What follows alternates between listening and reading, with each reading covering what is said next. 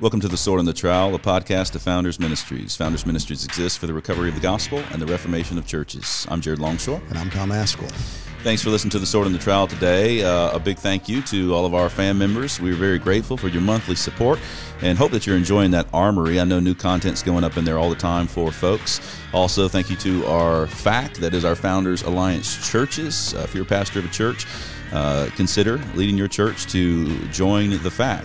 Same deal, get access to the Armory and all sorts of resources that come out your way. So very grateful to those who help us out. We just recently put, was it Summer Yeager's full interview? Yeah, in the Armory? she's fun. She is so great. And she's really sharp. So that's one of the things. But I think we got some more interviews that came out of our efforts for By What Standard that didn't make it fully into the documentary. Full interviews. Yeah. Full interviews from By What Standard are going up in that Armory these days. So also we have on founders.org, along with various articles that we're posting, we just decided to set up a little virtual resolutions committee. Since there's no SBC annual meeting this year in Orlando, that was canceled, which means there's no resolutions committee that's going to receive resolutions. There wasn't. But now there is. Founders has stepped into the gap, and we're going to have a virtual resolutions committee. Are we going to have like a virtual constitution? We might. We need one. We actually need a real one. We can do like virtual motions. Yeah. Can we do a virtual executive committee? Yeah. We need a virtual president. We need all kind of virtual things. That gets us in trouble. What we've actually got, though, is a series of resolutions that have been submitted and being written by different folks on issues that Southern Baptists ought to give attention to. And Mark Coppinger, I guess we could call him like the Virtual Resolutions Committee chairman. Yeah, I think he's the chairman. He's already. I don't know whether he wants to be, but let's make him. He has in reality served on that resolutions committee. So watch the Founders website. We're going to be dropping these resolutions over the next couple of weeks and invite your feedback. Yeah. If you'd like to sign on to any of them, you can do that. If you have questions about them, you want to make an amendment. Not sure how you do that. But anyway, you could try. You could send us an email. Let us know how you want to amend it. I see that hand. Also, Wield the Sword is in progress. So thank you for those who are supporting that project after doing By What Standard. We were really kind of defending against what we saw as a worldly ideology creeping into the church. And with By What Standard, we want to build. We want to show people what it means when you actually live by the Bible. You don't just confess the Bible, but you actually live by it. And we've got Coppinger coming in with other people that are coming in to shoot some footage right now. Very soon. And it's going to be brilliant. We're going to do Mark Coppinger on aesthetics. I mean, so think about that. What does the Bible say about aesthetics, and how do you go about doing aesthetics as a Christian?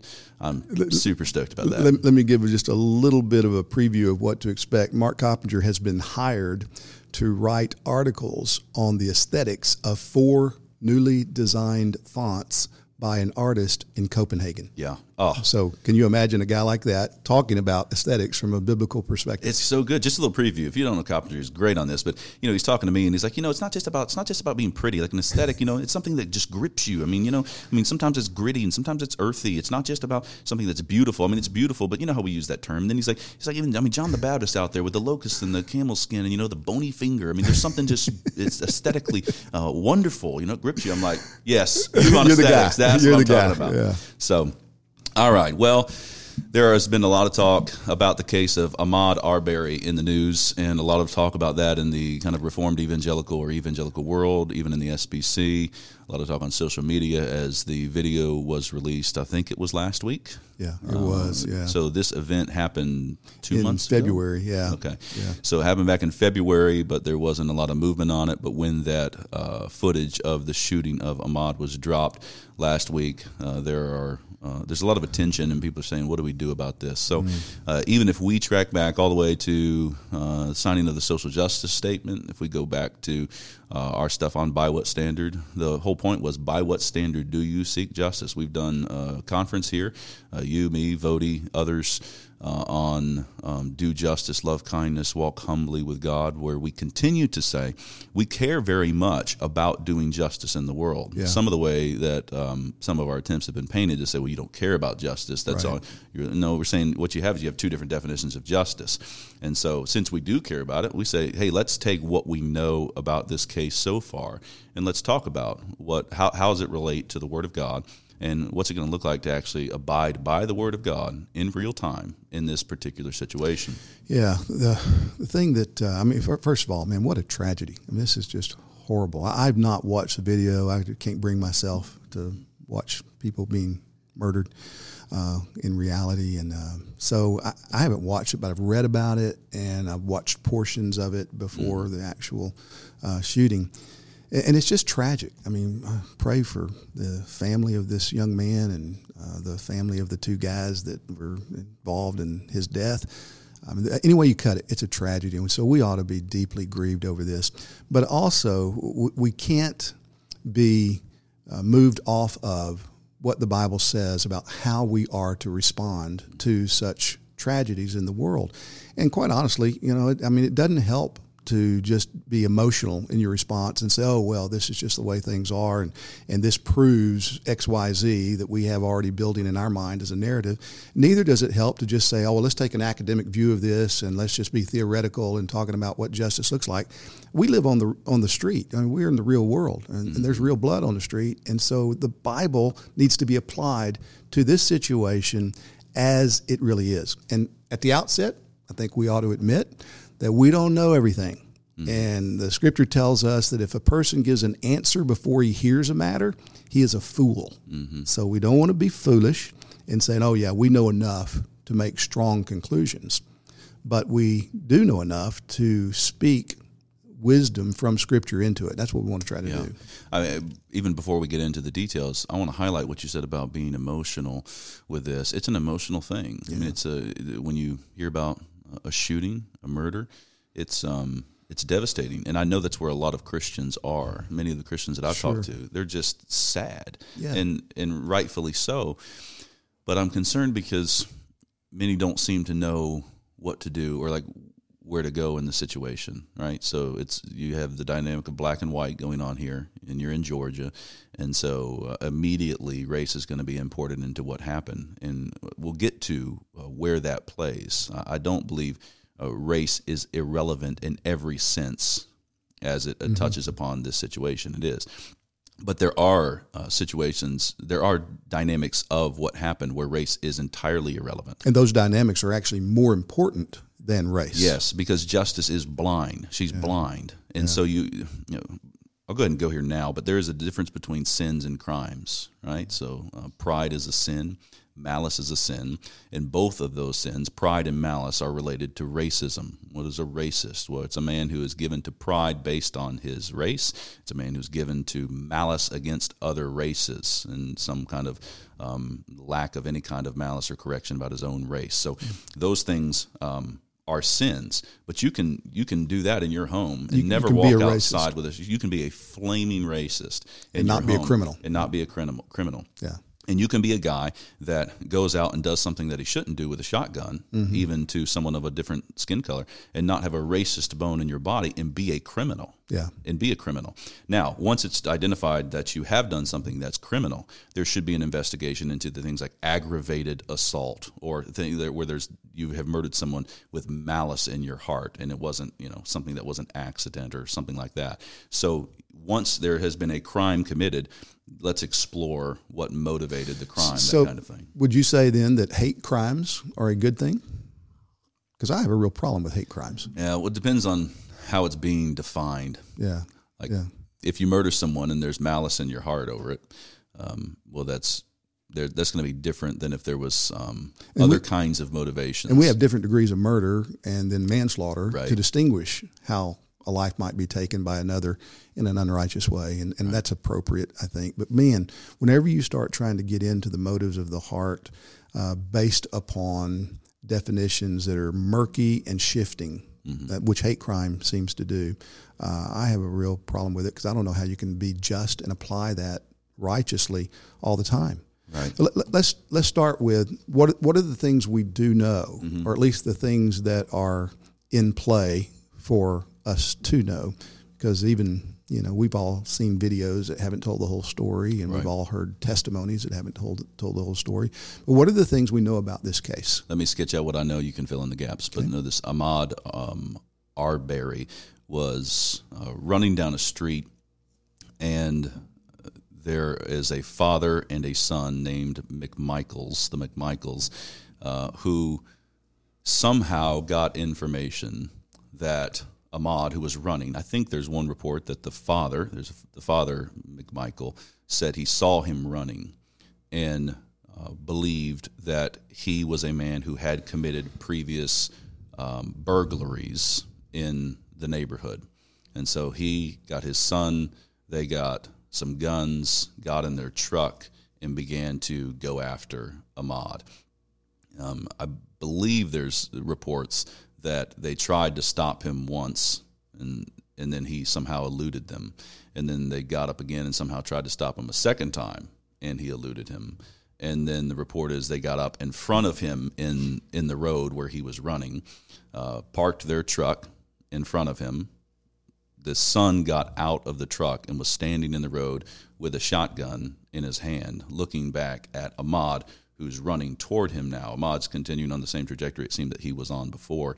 And then there's a car behind Ahmaud that has a video camera out that's videotaping this thing. Or a phone. A phone of some sort. So Ahmaud runs up, and he doesn't run directly at the son McMichael, who has the shotgun, but runs around the truck, almost off the road, and then comes back around at the son and engages in contact with him.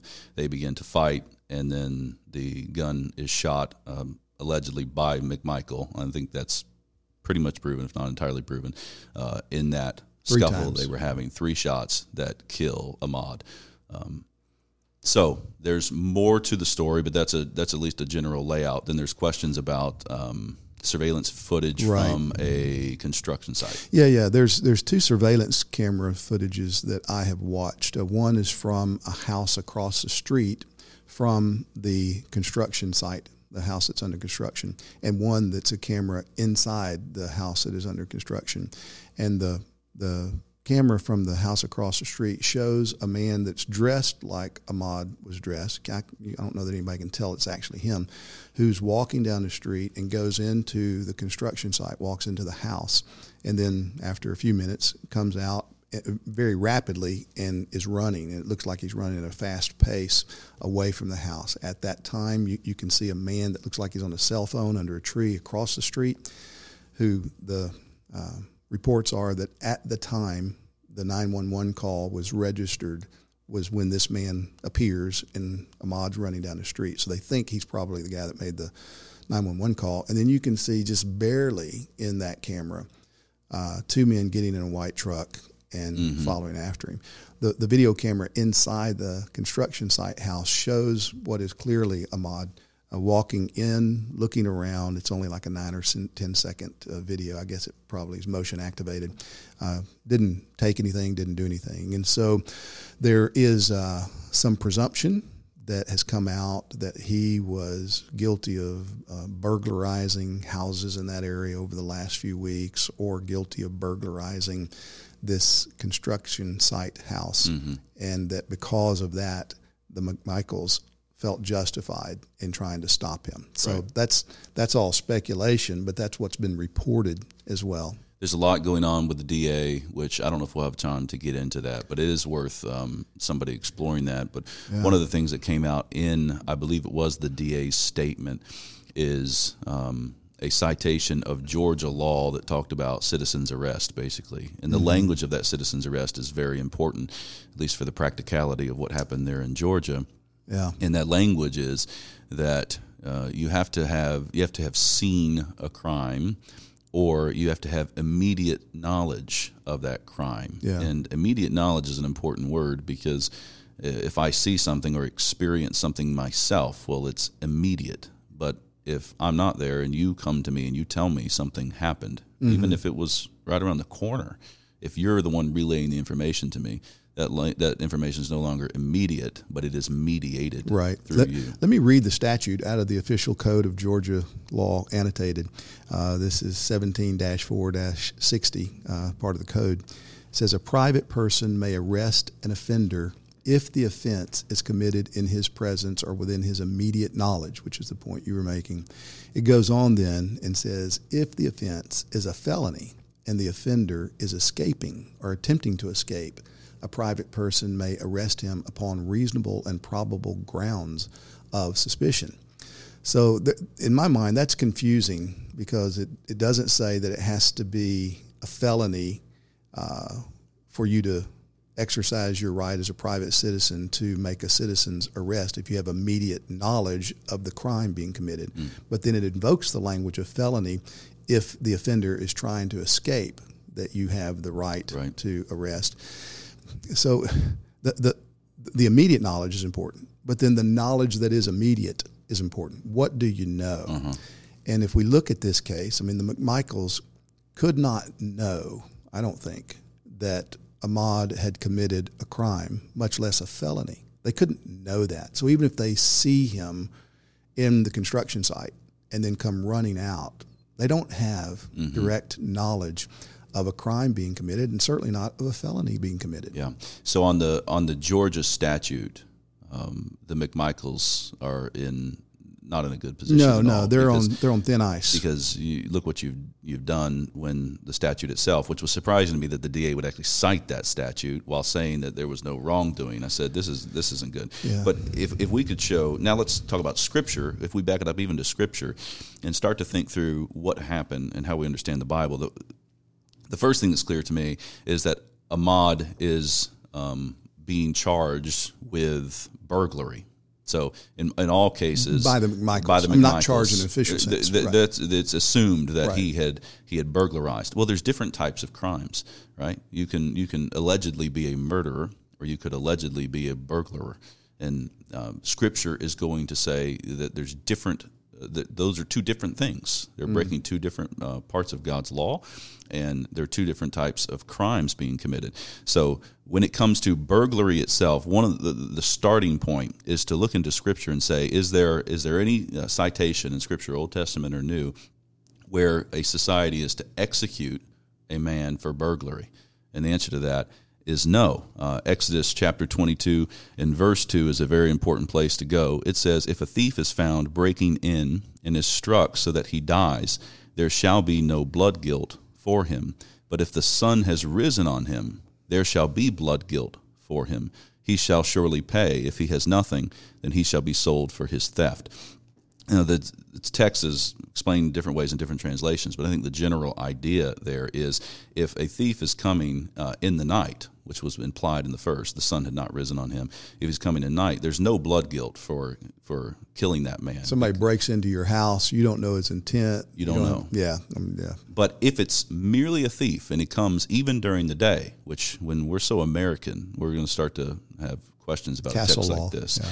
But we have to say, if he's breaking in even in the day, now, if he's breaking in with a knife, if he's breaking in with a gun, those things are different. But if he's breaking in during the day, if he's merely a thief, well, then that text is saying that you are not justified in actually killing that man. The general way we talk about this principle is that you're not permitted to escalate a situation unjustly. The punishment must fit the crime. The punishment must fit the crime, which throws us back to an important text that's often misunderstood. Exodus 21 in verse 24 says, but if there is harm, then you shall pay life for life, eye for eye, tooth for tooth, and then the text goes on. Lex talionis.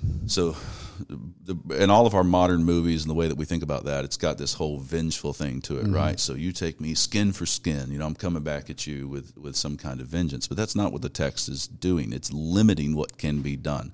So if you come to me and you take my eye, I am not permitted to come take both of your eyes. Wait a minute. Does this mean that I cannot bring a gun to a knife fight? You're not allowed to bring a gun with a knife fight, which is just so. We watch too many, Terminator movies or whatever. And movies. It's not just movies. It's not just movies. I mean, we need to face up to the fact that our whole policing efforts in the United States has been militarized beyond wisdom. And so there's this approach with SWAT teams very often and other police exercises to use overwhelming force. And we've seen this play out. There's a popular series right now on Waco and what took place back in 1981 or two, or no, it's before that, 1970. No, it was during the Clinton administration anyway when this happened, and just the overwhelming militarization of that event. We've seen it with people who are arrested in response to some of the allegations about the whole Russiagate and how they've come and just surrounded the house and busted down doors or with bullhorns and such.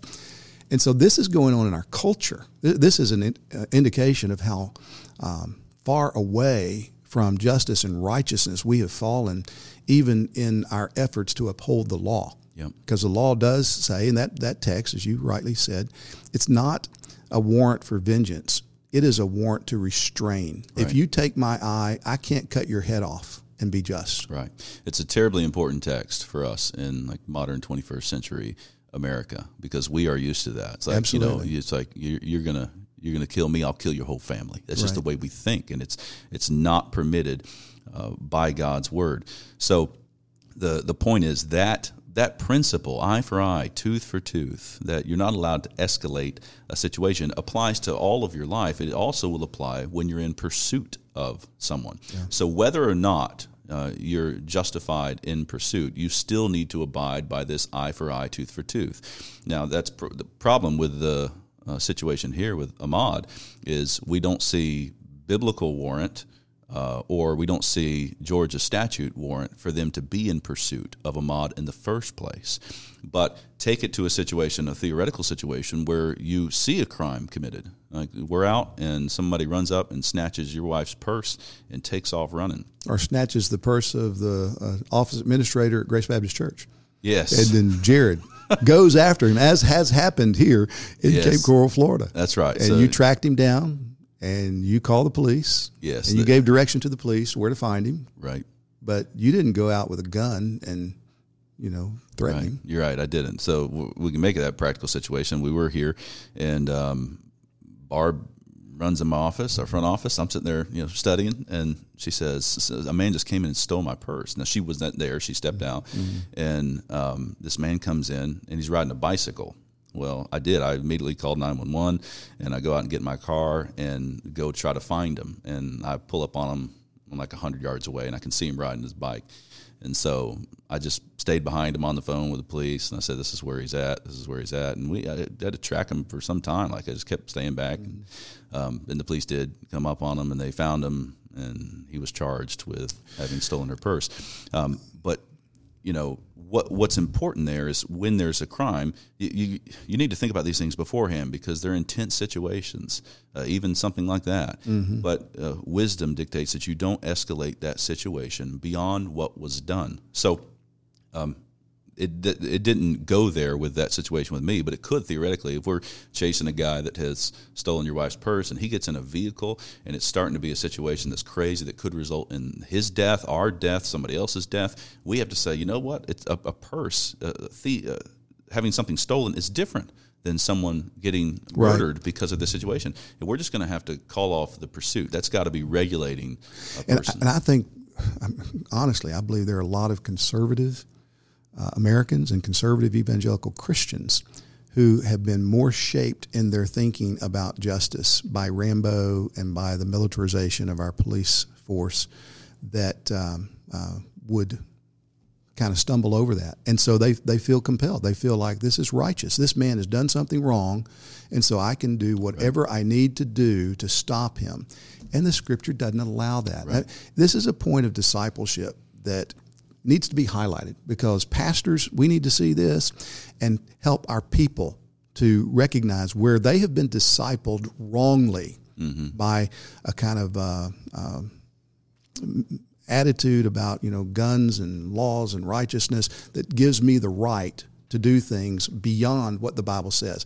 Right. Man, that is wrong-headed. We got to come back to Scripture and recognize that if we're going to use force beyond what is warranted, then we need to own the responsibility and be culpable for whatever crimes we commit. And the problem is, even we need to own this as the church. It's not just that the world has discipled Christians, but the church has not discipled Christians. Exactly. And so even if you ask the question, do you execute a thief? I think people are, modern Americans are going to say no, but even did you in the Scriptures? Would the Scripture warrant such a thing? Well, no. Well, does it warrant executing a murderer? Yes. And does that have implications for the way that you would pursue someone? If it wasn't a purse that was snatched, but you watch someone murder somebody in cold blood, that would change. That means your level of pursuit, eye for eye, is now at a different level than it was in the pursuit of a burglar, which is what really highlights this situation. Because the problem with what happened with Ahmaud and the McMichaels in Georgia is once there is a fight over a gun, if that's the only thing you have two people fighting over a gun, no context whatsoever. Well, they're both going to be warranted to defend life by taking the life of the other. So it's going to go. The problem is people are going to get mixed up on that, and you have to go back and say, who's responsible for that situation? And at the end of the day, that is going to be primarily, ultimately, the McMichaels at this point with the data that we have. Now, more data might come out, but right now we see no biblical warrant for the pursuit of such a person, and we see no Georgia statute that would warrant the pursuit of such a person. So it's a very sad case. It's a tragic case, but that's at least a initial analysis of trying to take God's word and say, how do we think about this? Christians need to know what are the biblical penalties for different crimes in the Old Testament. And however you shake that down in the New Covenant, whatever kind of modifications, at least know and let that wisdom shape the way that you're going to live in the world, and make sure you do that before the actual event comes upon you. Yeah. So, I mean, assessing it, trying to think about it rightly, and then taking the Bible seriously to exercise caution and restraint, to not engage in folly by making absolute judgments. We know what happened. We know what ought to be done. We know who is guilty. We know what the punishment ought to be. That kind of grandstanding and virtue signaling, it may play well on social media, but it doesn't play well in heaven. The Scripture is very clear that the first to present his case seems right until another comes forward and questions it. And so we need to exercise restraint as Christians. And quite honestly, I'm pretty disgusted with the way some Christians have taken this and are trying to use it on both sides. On both sides, those who say, man, look, this is just more fodder for the race baiters, and this is what they're trying to do. They're trying to push an agenda. And on the other side is, oh, look, so-and-so didn't speak about this. He didn't tweet about this. He doesn't care about black people. I mean, both those things are an abomination if we're going to take the Word of God seriously. So how should we then respond? How should Christians treat one another? Well, recognize, okay, this is going to affect people differently. If I'm living in Georgia and I know that family who the young man was murdered, I'm going to be affected deeply in ways that isn't going to be true if I'm living in Alaska. And even if I'm in Alaska, it affects me, and as a Christian, I ought to be concerned about that, but not in the same way. And so the guy who's living in Georgia shouldn't look at the guy living in Alaska and say, you got to respond the same way I do. And all of us who own the lordship of Jesus Christ in our lives need to acknowledge we are obligated to respond in the way the Scripture says. Right. And it doesn't matter how many people pat you on the back for the number of signals that you send out your virtuous identity by. Right. We're governed by the Word of God. Yeah, and this is our obligation as Christians. We are to do justice, and we are to disciple the nation so that they understand what to do in these situations. I saw one, people saying justice for Ahmaud, and that's fine. Amen. And then other people, there's this group that started saying justice for the McMichaels, right? And there was immediately a renunciation of that. And I was thinking, justice is justice. If you do justice in this situation, whatever it means. I mean, if you go execution, if you go, in our system of imprisonment, but if you could find some restitution principle in Scripture, that would be even better. But my point is, if you do justice, what's happening is everyone in the situation is getting justice, even if that is a person being executed for murdering somebody. That's justice for that person, and it's justice for this person. And so that was just an interesting signal in the way people seem to think about justice now. The work that Christians need to do to help people, if you adopt another approach to your life, another worldview, you're going to start saying things that actually just don't line up with what happens when justice is done. Right, but that's the whole problem with the social justice movement today, is we've got in our minds, based on our narrative, what justice looks like, and if that doesn't get accomplished, then it has been a miscarriage of justice. Forget what the Bible says. I mean, what you just laid out there, that's the way Christians ought to think, is, God's the just one. God's the one who tells us to use equal weights and measures. God's the one who tells us that the punishment must fit the crime. And so if we're going to live that way, then let's cry for justice. But I can't say, I know what ought to be done. I know what happened. I know the conclusions ought to be reached. And if that doesn't happen, there's no justice. Yeah. And that's what's going on in so many circles today, and it is undermining the very Bible on which many of these folks say that they stand on and that they believe. Yeah, and I keep feeling responsibility for us to teach other people about these things, because one of the problems is we haven't made that distinction between sins and crimes, and so we just start to prosecute civilly things that upset us, things right. that we see this going on all over the place. Some of this happened with the COVID-19 stuff, where you get, it's like there's a panic, and then people start just drawing lines where there's no line. You shouldn't be drawing a line there.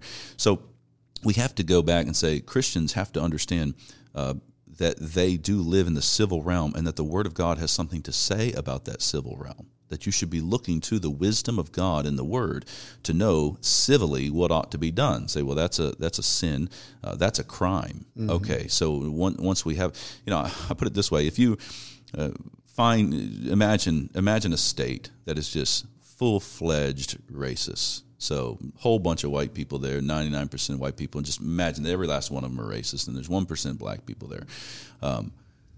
Well, what do you want to do to love those black people? Well, by the power of the gospel, the racism will be driven out of the heart eventually. That's the power of the Spirit, the power of God's Word. As the knowledge of the Lord covers the earth, as the waters cover the sea, that state will be worked, so all the racism will be gone. But since we're not there yet in that state, what do I want? I want just laws. I want just laws. I want people who really are full of arrogance in their heart, because we have people in America of all various colors that are all full of arrogance in their heart. I want them to know that they need to crucify that, and they need to come to Christ and have it obliterated, but they are not permitted to allow it to manifest in a crime of whatever kind, because if it does, then justice will be done in that situation. And therefore, Christians have to know when that crime is committed and what is the right thing to do in it. And I am concerned it's an area that we've neglected, and therefore other notions of justice begin to take place. Yeah, absolutely. We're overrun with that misunderstanding today. There's another dimension of this too about discipleship. I mean, you've got a father and a son.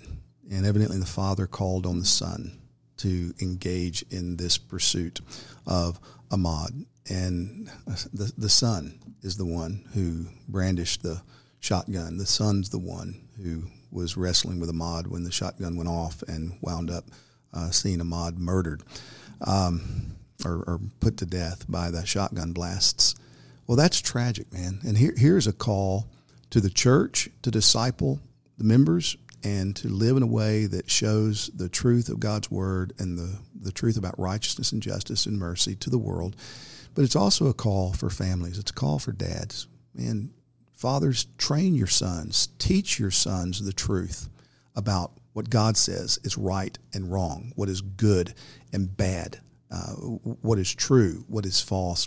And don't let them be discipled by the current media in the world, even by current governmental approaches to crimes and punishment and justice. Disciple them from the Word. Help them to realize what we just talked about, that you're not authorized to use any kind of methods or any amount of force for any injustice or any crime. Mm-hmm. You're not. The Bible speaks clearly about this, and if we're going to be men who train up our children in the ways of Christ, then we're going to have to take the Bible seriously on these kind of practical matters and train them. Right. Help them to see this is not right, it's not justified, this is right, this is justified. A whole nother dimension of this that we hadn't talked about is, we don't know if there was a crime committed by Ahmaud. Evidently there was not. There's no evidence that I've seen that he had not committed a crime. And yet very often there are crimes committed. We were talking before this recording about the Kitty Genovese case in 1964 in New York. And some of the details of that have been debunked in the last few years. But that's how 911 was originated. It came from that case because there were supposedly like 38 witnesses that did nothing as this woman's being brutally murdered over an hour or two in New York City. And psychologists began to analyze it and all and recognize there's no one number, no one central place you could call to get the help from civil authorities in the case of a crime. And the bystander effect was named from that. You don't want to get involved. You're thinking about implications. Well, again, okay, as Christians, no, we got to get involved. As Christians, if you see someone being abused, then you need to take responsibility for that. And the parable of the Good Samaritan, man, you can't cross over on the other side of the street. The challenge for us today is we have so much access to so much around the world. that in one sense we have to acknowledge, what goes on in Uganda, that's my neighbor in Uganda, but I don't have proximity responsibility to a person in Uganda the same way I do to a person in Cape Coral, nor do I have proximity responsibility to a person in Georgia the way I do to a person in Florida. But nevertheless, we are to think rightly about it, and we are to engage. And so I would say, men especially, we are to be defenders, we're to be protectors. If you see someone being abused, then you're to stand up for that person. We need to train our kids of that. You see somebody being bullied, you stand up for that person. You do what's right. And you suffer the consequences for doing what's right, but you got to understand what is right. Right. Yeah, and it's terribly important. And I think about my own sons as you laid out that starts when they're very young. You got to run the scenarios. And I mean, it's one thing to read Scripture to your kids. I mean, you start there, just read Scripture, but then understand you've got to help them apply it. And so, what are you going to do if a bully comes up and starts attacking your younger brother? Situational ethics. I mean, here's a situation. Is there an adult around? Is there actual physical contact, or is he calling them names? And what are you going to do in these various situations? And how courage relates to all of this. So moving away from the Ahmaud case, you bring up this other case where the woman was crying out and nobody acted, right. And men should have acted, and they should have understood this is by the nature of the cry, this is signaling to me something more than just burglary. This is a matter of life, which is going to mean that I'm going to approach that situation differently. But to rightly pursue and to rightly defend life takes courage. And then, if you're doing that, not escalating the situation requires courage. Right. So it takes courage to defend life and to try to do what's right and to protect. And then it takes courage not to escalate it. And so what often happens is either you have people that don't have the courage to actually defend, or you have people that enter and then they don't have the courage not to escalate. That's right. And they'll paint that as courage. Well, don't I have the right to escalate this because now my life's on the line? Well, by putting yourself in that situation, it takes courage to exercise restraint and be willing to, ultimately, it's being willing to die. It's being willing to lose your life in the same way that Christ did. All of this comes right back to the Lord Jesus Christ. Jesus Christ is one who looked at the situation and it wasn't what it ought to be, and people were under condemnation. They're going to die, and what does he do? He comes into that situation and he lays down his own life. He sacrifices himself. I'm not saying that you don't have the right to protect your life. I'm not saying that when these certain kind of situations happen. What I'm saying is that Christian courage is willing to. It helps you to exercise that proper restraint in these kinds of situations because I know the Lord Jesus Christ. I follow him. He sacrificed himself for me. And I am here, and I'm willing to do what it takes to protect life and to not fall into sinful patterns or not to leave off Scripture, even in these very difficult situations. Yeah, which means that we cannot vent rage in a way that feels good to us, even in the face of horrific crime. We've got to remember, we're under the lordship of Christ. He's not treated us the way that we deserve to be treated, and we should operate on the basis of what he has revealed. So engage with courage, be willing to lay down your life the way he laid down his life for us, but don't be willing to satisfy bloodlust. Don't be willing to engage in the kind of vengeful response that rages in our hearts when these kind of things happen. Yeah. Well, thanks for listening to The Sword and the Trowel today, and we hope that this is helpful as especially the evangelical world, SBC, Reformed evangelicals, deal with what has gone on. Pray for Ahmaud's family. Ask God to be merciful to them, to comfort them. Pray for the McWilliams, for both of them and their families as well. Pray that those who are civil magistrates who are going to be dealing with this, those in the court system, that they would have wisdom, that Christ would be made known through this, and pray for the church, for Christians, to take this opportunity to say, what does God require of us? What does it really look like to do justice and to walk humbly with God and all of this, to express the kindness that we have received from Almighty God as we are salt and light in a very dark world. Yeah.